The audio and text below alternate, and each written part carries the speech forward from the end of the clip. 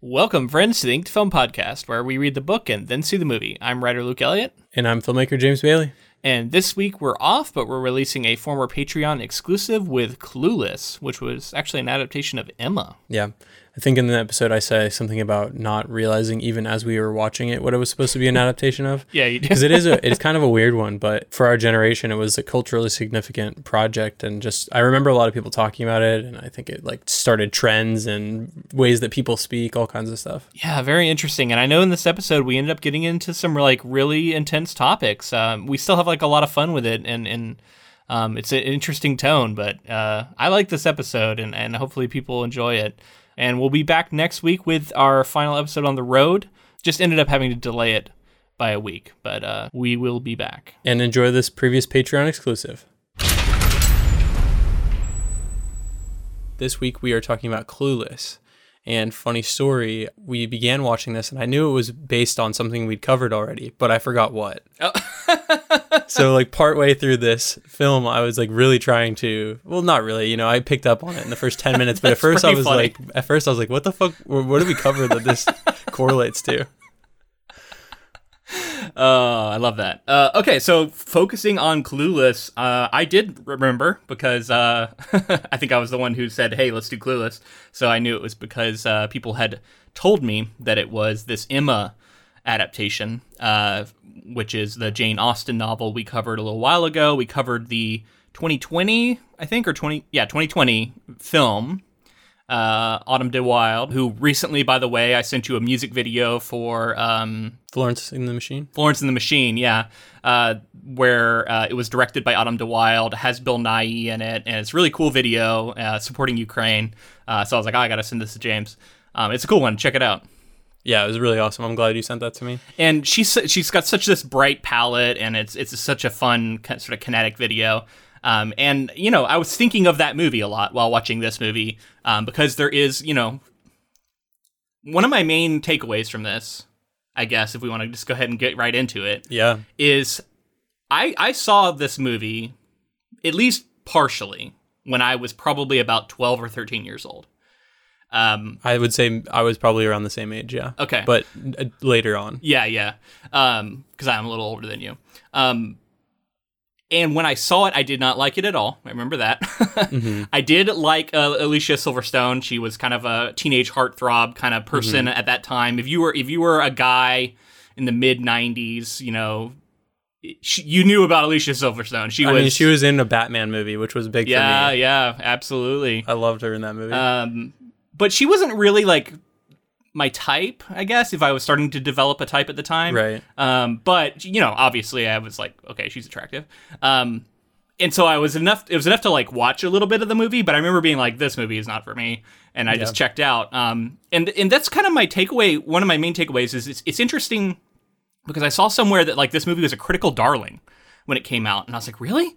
And I think it's because if you know it's an Emma adaptation and you're familiar with Jane Austen, it works on this like really clever level of almost satire. Like it's having a lot of fun. It's like we're going to insert these 90s, this 90s jargon and society, 90s society of like Valley Girl kind of culture. And we're going to insert that into a Jane Austen story. And like, that's fun. And I can see why critics would like that. But if you're like me and you don't know that at all, it's a completely different movie because I didn't appreciate it that on that level at all. I didn't know that. Right. I wouldn't say that this was a critical darling necessarily. I think I saw that somewhere. I don't know if that's official. I just saw something about critical darling Clueless for the mid 90s. I was like, really? Again, unsubstantiated, but it's attained like cult-like status at this point. But I mean, I wanted to talk about this in the framework of certain types of movies. I think every generation has this type of movie. There was Breakfast Club before this, there was Clueless, and then there was Mean Girls after this, and then there's, it continues on this sort of like... Yeah, but those aren't adaptations. Right. But I guess my point is they are movies that sort of, they grab on and start to create a culture. Like they're kind of coming of age comedy. Yeah. I think they inform the next generation like that. So my generation was watching this movie and seeing a lot of this stuff and thinking it was cool. Now, I want to talk about the ways this movie very quickly soured for me. Oh, yeah. And there are a lot of ways, yeah. The 90s thing is like, I'm fine if you wanted it to be sort of like a snapshot of the time and really like go into the 90s, and I think that that's what people love it for. They love that it is like some of these things became popular, like As If, and some of those things were probably popular somewhat, but then really became popular. They were starting to be, and then they hit the mainstream because of this movie. I remember that happening. Yeah. Right. So there's a lot of stuff like that, and I think Mean Girls has that, Breakfast Club has that. There's these ones that certain generations latch onto. This one is at such an interesting time. We hit this period where you could sort of just be awful, and it was like you could just outwardly be awful, and it was like culturally okay. And this movie, like, in putting it in the framework of Emma, of course you have this like really rich, out of touch person, and they kind of make you want that. Like this movie, like that's sort of where it soured on me. That's part of the appeal of a Jane Austen novel too, though, as we talked about, right? Right, but we're seeing it in the modern age. Yes. We're seeing it when, like, this is what's happening to kids being bullied in school. There was a blissful ignorance, especially in white culture, I think, in the mid-90s. It was just like, everything's great, you know, like, it was pre 9/11, basically. Like, American culture was very blissfully ignorant of a lot of things. It was fine to just not care about the rest of the world. Like, it was funny, right? We laugh that she doesn't care. And that's the main thing, is so everything's played for laughs. Yep. And it's I know what they were trying to do, but it's in bad taste because, like, if we look at it now, it's all like, you have to be popular. Fuck the weird people. If you're like all the status, body shaming, homophobia. Yep. Which are things from the those early things that I was talking about. The statusy things were in Emma. Yep. But like when you see it in the real world and you see it like this, and it's such a contemporary time, it feels a lot different. And sexual violence played for laughs. Exactly. All kinds of stuff like that. Yeah. The whole movie's played for laughs, and these really serious things, like sexual assault specifically. It was one. Oh yeah, she's shoving people off of her constantly and stuff, and it's just like normalizing this, like, God, boys will be boys kind of thing. Yeah. Like that's like, so to see that so blatant was, it's kind of rough. But I do think that nearing the end of this film, I started to come around on it, because at least it was being self-aware enough to say, like, this isn't what's important in life. But I worry that so many people watched this movie and didn't take that message away from it. So like I said, like, I continued to see it through both lenses. I saw it as the teenager Luke watching it. I guess I saw it also as like, if I divorce it from the adaptation side of it and just watch it as a movie now, I don't think it aged well at all, like we were talking about. And then I also see the clever ways in which they're using Emma's story to craft this seemingly shallow thing out of, and it's actually really clever. Right. And it's more clever than a movie like this typically is. Agreed. Yeah, I agree with that. Something that I think we have to address too, though, is that this movie currently still has like a massive, like, if you ask a lot of people our age and below, most people are going to tell you that they love the movie, that it's great. And I think that has to do with a little bit of rose-tinted glasses, looking back and the nostalgia of it and seeing everything. But also, like I said, it's like one of those like quintessential high school movies at this point. And it's really weird to think of it like that, because I was expecting to go in and be like reevaluated and be like, oh my God, it is this great thing. And part of me feels like that, and part of me is like, oh, we should not be glorifying this movie for any longer than it already has been. You have to, like, in so much art, right? Like, you, especially like when you saw it, what sorts of topics matter to you at a core level versus at a more rational, like, sort of conceptual level. So, like, depending very much on who you are will affect how much you can overlook, like, certain flaws in this kind of movie. And it's hard to, like, it's always hard as, like, someone who is a quote-unquote reviewer, which I guess is what we're doing here, right, to talk about it as if we are some sort of authority. Like, obviously, we're not women. So, women are going to have a very different memory of this movie. People who grew up as teenage girls at the same time that this movie came out, it means something completely different to them than it means to us. You know what I mean? And in so many ways, it's going to mean different things to different people. If you're one of the marginalized people being laughed at in this movie, though, you could see this as a horrific, like, awful movie that you got bullied over, and like perpetuated stereotypes. There's so many stereotypes in this movie, right? They really lean into that. So I don't know. I have this thought all the time about art and how art criticism, which we kind of do, is difficult in that way, especially as someone who's trying to create it myself. Like, I think like we both try and own the fact that we have unique perspectives that are core to who we are, and that is not going to be shared by everyone in an audience. Yet, if you're going to be a reviewer, you kind of have to act like you are a tastemaker whose opinion should matter to everybody in an audience. Yeah.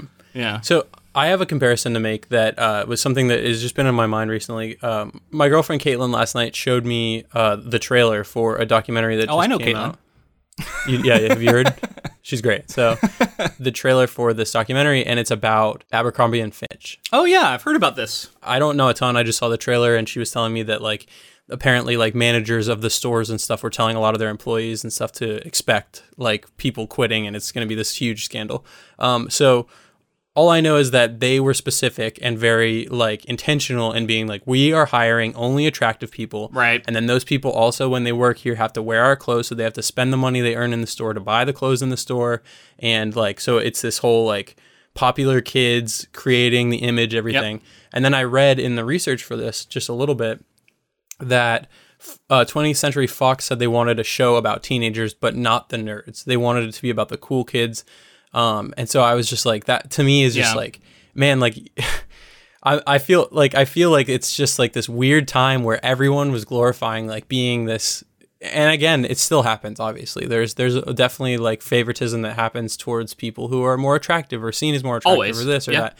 Conventionally attractive. It's just crazy to me that like at this time they were as bold as they were about just being like, fuck it. Yeah. Like, like fuck everybody else because of the way that you were born and the way that, you know what I mean? The way that you look, the way that they lampshade it a little bit. Like I was noticing, and like, I don't know if this movie deserves this sort of, benefit of the doubt that I'm giving it, but I was noticing, so like the character who is the slacker, what is the character's name? Travis. Yeah. Which is played by Breckin Meyer, which I don't know why that guy is so familiar, but I've seen his face in a lot of other stuff. I think he's a voice actor as well, yeah. Okay. So he is this like skater boy who was the one that I felt like I identified with the most, right? Because I'm not one of these other kids, right? Yeah. But he is so stereotypical in many ways. He's like a pot, he's super into pot, he drinks, super slacker, like he's that to the T, right? He gives this speech at one point about being tardy, and during the tardiness speech, he mentions how like the bus was late, how like he doesn't have a consistent way to get to school, he has to eat McDonald's every day, and I think it's like underlying like class issues of this guy has to deal with, and that's why he's not making it to class in time. But it's all said as a joke. It's all said as a joke, but it is there. So it's interesting, right? Like that, I felt like every now and then they do something like that. I don't know if that saves anything, but it's interesting that at times it's there. I understand why, like, and that makes sense to me. Obviously, like they were trying to make a super, super broad, like comedy that wasn't going to be super serious about social commentary or anything, but they were basing it off of a Jane Austen novel. So all of that like brings in some sort of you have to be talking about class and society. But I do want to mention, like, now I feel like there was a period of time after this kind of movie came out, and maybe a little after, where the movie that comes out that's like this template now is the nerds getting one over on the jocks, and then that story being told in like an But that happened in the 80s too, though. There were some of those kind of movies, yeah. For sure. And I think Breakfast Club... There's always a push and pull between those two. I haven't seen Breakfast Club in a long time, but I think it was pretty good at representing like each faction of people within a high school. Yeah.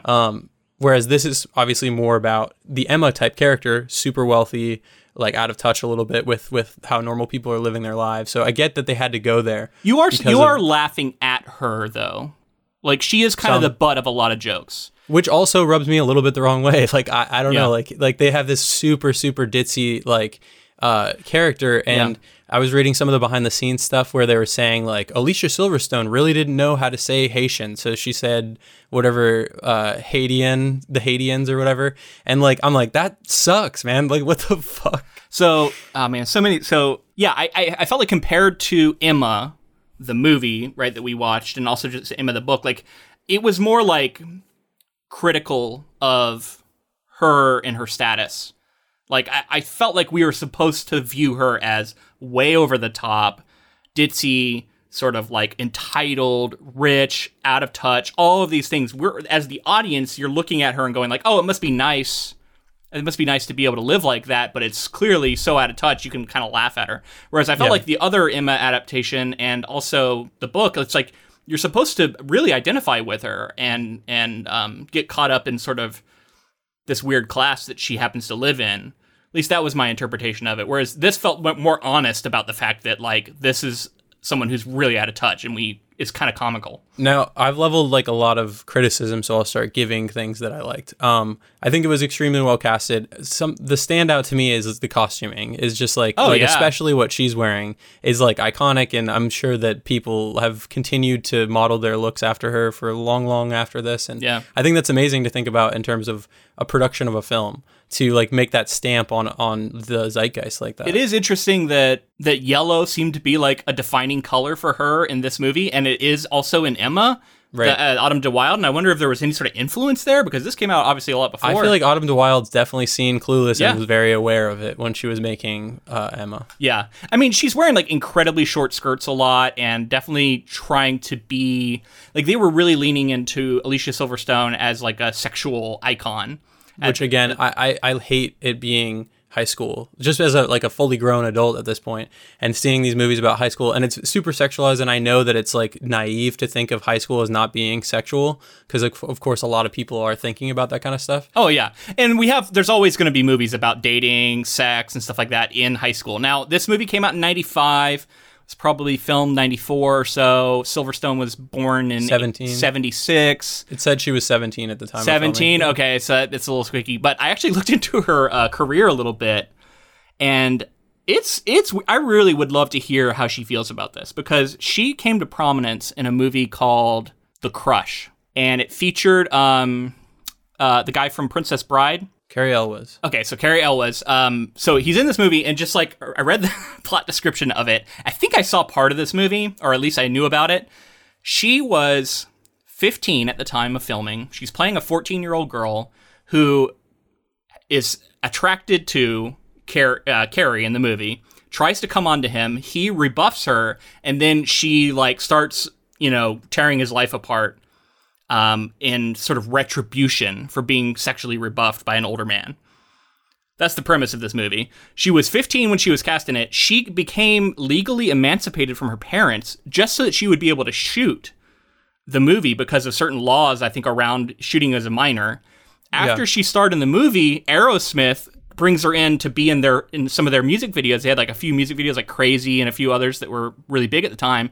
They liked her in this movie, so they brought her in to be this like underage heartthrob. Crying was the one that I saw that she was like really crying big. And then she was voted like most desirable woman in like 95 or something on like MTV Music Awards and all this stuff. So she becomes this huge like sexual icon at a very young age. A large portion of it, she is underage. And that is something that I feel like, I know it does continue to go on, but it just reading about it made me uncomfortable. It's like, ooh, this is a really tough thing to put on a person at that age.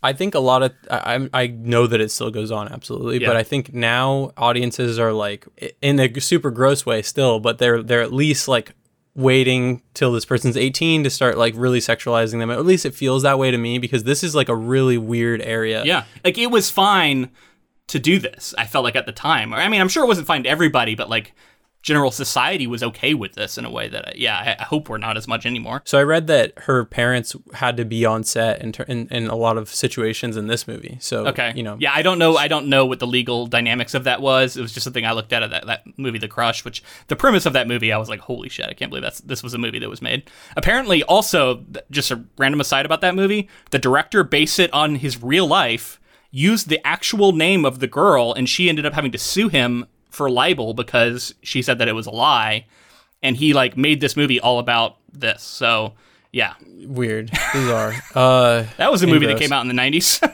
Yeah. So the director Amy Heckerling, by the way, of this film of Clueless, also directed Fast Times at Ridgemont High. Oh, okay. I haven't seen that, but I've heard of it. Pretty massive for its time as well, like in the 80s, and then went on to do a couple of other films. Like she did European Vacation, and then Look Who's Talking. I think she did all three of those with. I did see Look Who's Talking with John Travolta, and Bruce Willis is the baby. Yeah, that was a movie I liked as a kid. Yeah. And then honestly, now I've seen her do a lot of TV, tons of TV. Okay. Still working today. Wow. Just this movie's really interesting. Like, you know, Brittany Murphy, of course, has passed on now, and like, so it's really interesting to see her. And you know, she was a great actor. Yeah, she had quite a career. Yeah, she was like, I mean, her and Paul Rudd probably ended up being the longest lasting stars.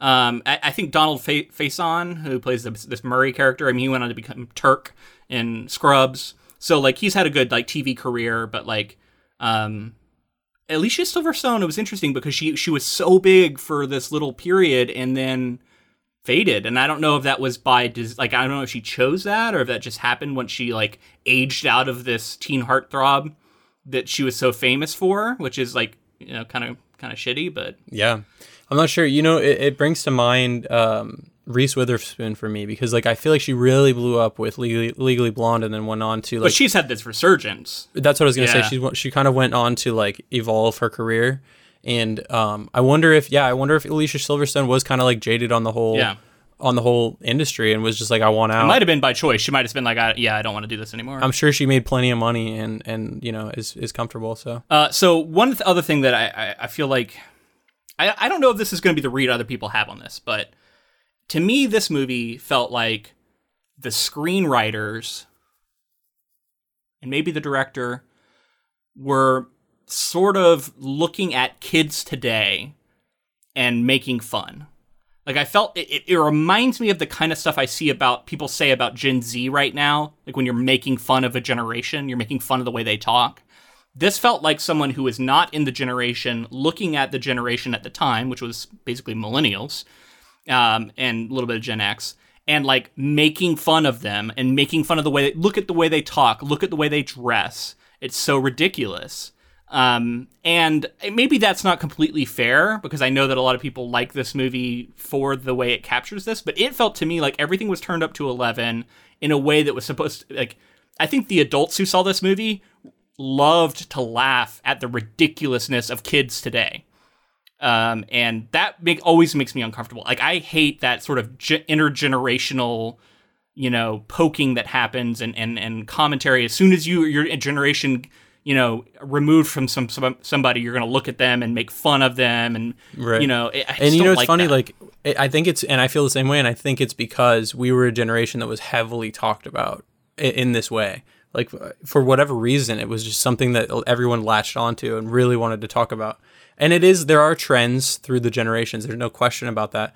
But like, yeah, the painting with a broad brush is pretty annoying. I think this was mostly, I mean, in terms of like the ages of the actors and things like that, that would have been Gen X. Yeah, I guess. I think So I think millennial is supposed to begin in the 80s. Like, if you were born in the 80s, you're a millennial. Right. So, but these people were born in the 70s then. If they're like 18 and 95. Yeah, I guess that's true. But regardless, partly that's also that all the actors are a little older than who they're supposed to be portraying, right? Like, she's supposed to be like 16 in the movie, even though she's actually 17. And like a lot of the characters, I'm sure that was true for them. Paul Rudd, I don't know how old he was supposed to be, but I looked it up, and he's like 7 or 8 years older than Alicia Silverstone, which makes a lot of these scenes also very weird. Yeah, that's what I was trying to say too. Is like the context of the story is a little weird, like in terms of the way the sexualization. But he's 25, like, or 24 in like real life, and you know what I mean. He's supposed to be this romantic partner for Alicia Silverstone, who's 17 at time of filming. I don't know. I mean, like, are we getting too in the weeds with this? Like, it's all fictional and like don't worry about the ages so much, I guess. I don't know. It's just weird when you actually like think about it and look into it. You're like, ooh. I guess he was Mr. Knightley, by the way. He's the Mr. Knightley stand-in. I was shocked at first. I was like, first off, I thought he was an actual brother. And then I found out later that he wasn't the actual brother. He was, I guess, worked with her dad or something. I was unclear of their actual relationship. Ex-stepbrother. Ex-stepbrother? Okay. That's definitely weird, too. I don't know. But okay. It was 95, dude. It yeah. was the fucking Wild West, apparently. Yeah, and I know that's kind of like, you know, that's Emma, right? That's the idea of Mr. Knightley in general. Paul Rudd is an interesting guy to be this heartthrob. I know a lot of people like him, and I like him too, but the idea of him being this romantic heartthrob at the time, Seems strange to me, but okay. I like it. I'm cool with it. I mean, obviously the age He's thing is likable. weird, but he always plays a likable dude. He's likable here for the most part. He's reading Nietzsche by the poolside. Got to give him props for that. And it made again, filmmakers are making decisions to have characters make fun of him repeatedly for being like pursuing education in college and all these other things. Talking to adults and caring about things. Conservation efforts are fucking lame, apparently. As far what I mean, I was like, just, come on, guys. But anyway, different world. I wanted to talk because you talked about Gen Z a little bit, and like I think the people who love this movie outside of the generation that watched it originally, Gen Z loves this kind of stuff. Friends is massively popular from the 90s. This is massively popular. That's so funny. I can barely watch Friends now because I feel like a lot of that comedy has not aged well either. Right, but it's isn't that so interesting to think about? And even The Office, like The Office is clearly a 2000s comedy. Like it's. I mean, I love The Office, like I still love The Office. Yeah.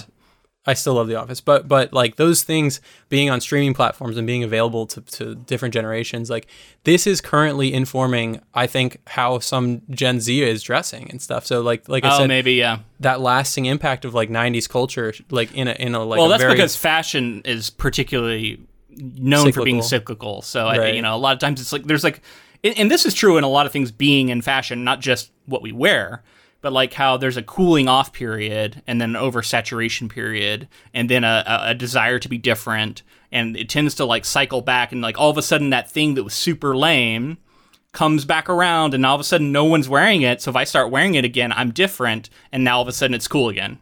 We see it in trends of books and movies and music. And like you think of like the period where every single movie was this dark, super grounded like thing. And then I think we've kind of teetered into like now things are very genuine and pure and like people want, you know what I mean? It's very interesting to see. There's a bit of both, but yeah. There's of course both, but you know what I mean? Like in terms of like every movie coming out. There was a big push for it in like the early 2000s and then there's definitely a swing away from it. Totally agree with that. We can't go over all the like things that really haven't aged well, but there is a lot of them. Was that the Mighty Mighty Bosstones? Playing at that fucking party? I was either that or like it was like Real Big Fish or something like that. Like I was Cherry like Poppin' Daddies, somebody like that. Some ska. Yeah, if music. you don't know, there was a weird period in the 90s and early 2000s where ska, like this, like it's like kind of punk, kind of ska, and I think it's not even like it's like a bastardization of what ska originally was, and it was a weird thing. I think that was the Mighty Mighty Bosstones because I think they were famous for having a guy in the band who just danced, and I saw a guy on the stage who was just like fucking dancing around, and I was dude, like, I honestly like the nostalgia for me of like hearing a trombone and my like punk pop kind of music. Like I like it. The way they were all trying to dance to it is pretty fun. I love it, man. I'm for it. I'm for ska. So if ska wants to make a comeback, I'll support it. I'll be there. Oh man, yeah. And then like she gets held up at gunpoint, and it's played for this like really, I don't know. The whole movie is so tongue in cheek. It's hard to take anything seriously, I guess. And I guess that's the idea behind it, but it's such a serious thing to have happen. I don't know. I agree. I mean, sometimes I just don't know how to feel about this movie. What about Justin Walker, who was Christian? Sorry, who was the character who ended up being revealed as gay, and that was why she threw herself at him. He rebuffed her. I thought that it was handled okay, actually, other than some homophobic stuff that was said about him. I did think that was actually handled pretty well. I was surprised in a movie that doesn't have a lot of tact in other areas, handled that pretty well. Yeah. I think that the portrayal is really good. I think that everybody making fun of him is not good, obviously. There's a lot of maybe accurate. Oh yeah, I mean that's for sure, but like it's not. I feel weird being like there was a good bit of representation. Yeah, well, he didn't. What I liked that once it was revealed that he was homosexual, he didn't like change the way he was behaving, which I kind of thought might happen. He didn't all of a sudden like become a super stereotype. You know what I mean? He also had a heroic moment where he saved Brittany Murphy's character. Quote unquote saved, but like he was someone we liked. And I think you continue to like him throughout the rest of the movie, which is cool because he could have easily turned into more of a punching bag, more of a so ridiculous. So just a few more rapid fire things before we finish up here. Elton, the character, who I think is named the same thing in Emma, right? Like Mr. Elton or something. Yes. I felt like this actor looks a lot like the actor from the 2020 version of the film. And I had to like look them up and see if they were related. They're not. But yeah, and like the guy as an adult does not look like he did when he was a teen. So I was like, oh, it's just weird. Like that they both had this like angular face and looked kind of similar. I wonder if that went to the casting at all. Again, if Autumn de Wilde had seen this movie, I did think Murray, the character played by Donald Faison, was a very cringy stereotype. And in fact, in general, I felt like the characters of color were not handled particularly well. I mean, I give them props for including those characters, sure, which I guess was a step in the 90s. But yeah, I don't know. Some of the characterizations of it. But then, like, they lampshaded it a little bit with, like, at one point, he's like, oh, the way I talk has become more accepted these days. And when they occasionally drop this, like, kind of elevated dialogue, it always feels like they're referencing Austen without maybe using exact lines, but they're talking in sort of an elevated way that you would expect to get in an Austen novel. So that was kind of a cool little reference to that kind of language. Well, and again, I think it comes back to what we were saying about the gay character. Like, this sort of having stereotypes across the board for your characters can be problematic when you start to have characters that are, like, marginalized and stuff. Yeah. I mentioned that, like, at first the movie soured on me, and then I sort of came around on it. So I want to talk about why I came around on it.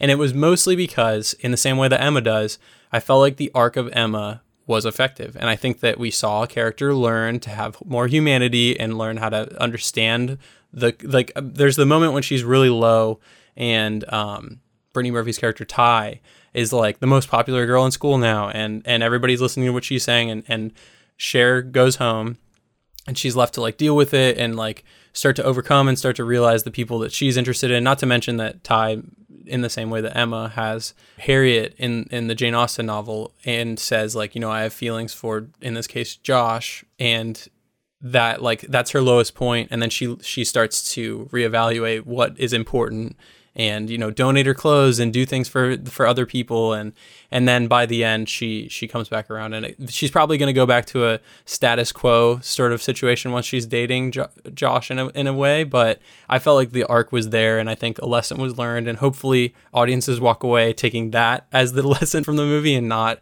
try to be rich and snobby and like walk around saying stuff about other people. There is still a very fatherly dynamic set up between her, between Cher in this movie, which I totally forgot the character's name was Cher. They say it a few times in the movie, but it never really stuck for me.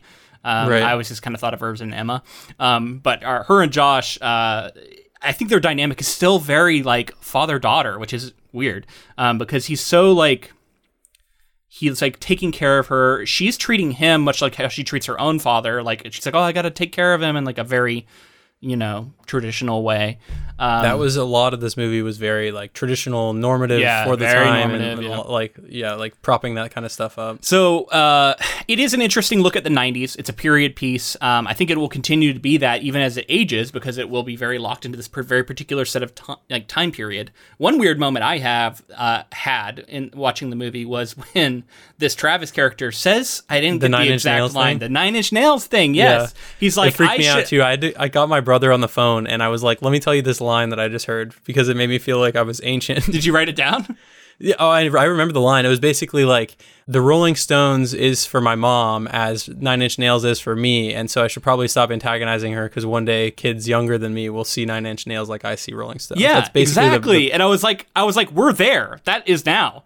Like 100%. Like that I agree. That moment was pretty like astounding. I was like, the gif of like Matt Damon in Saving Private Ryan, where he like goes from like young to old. That's exactly what was happening to me. Yeah.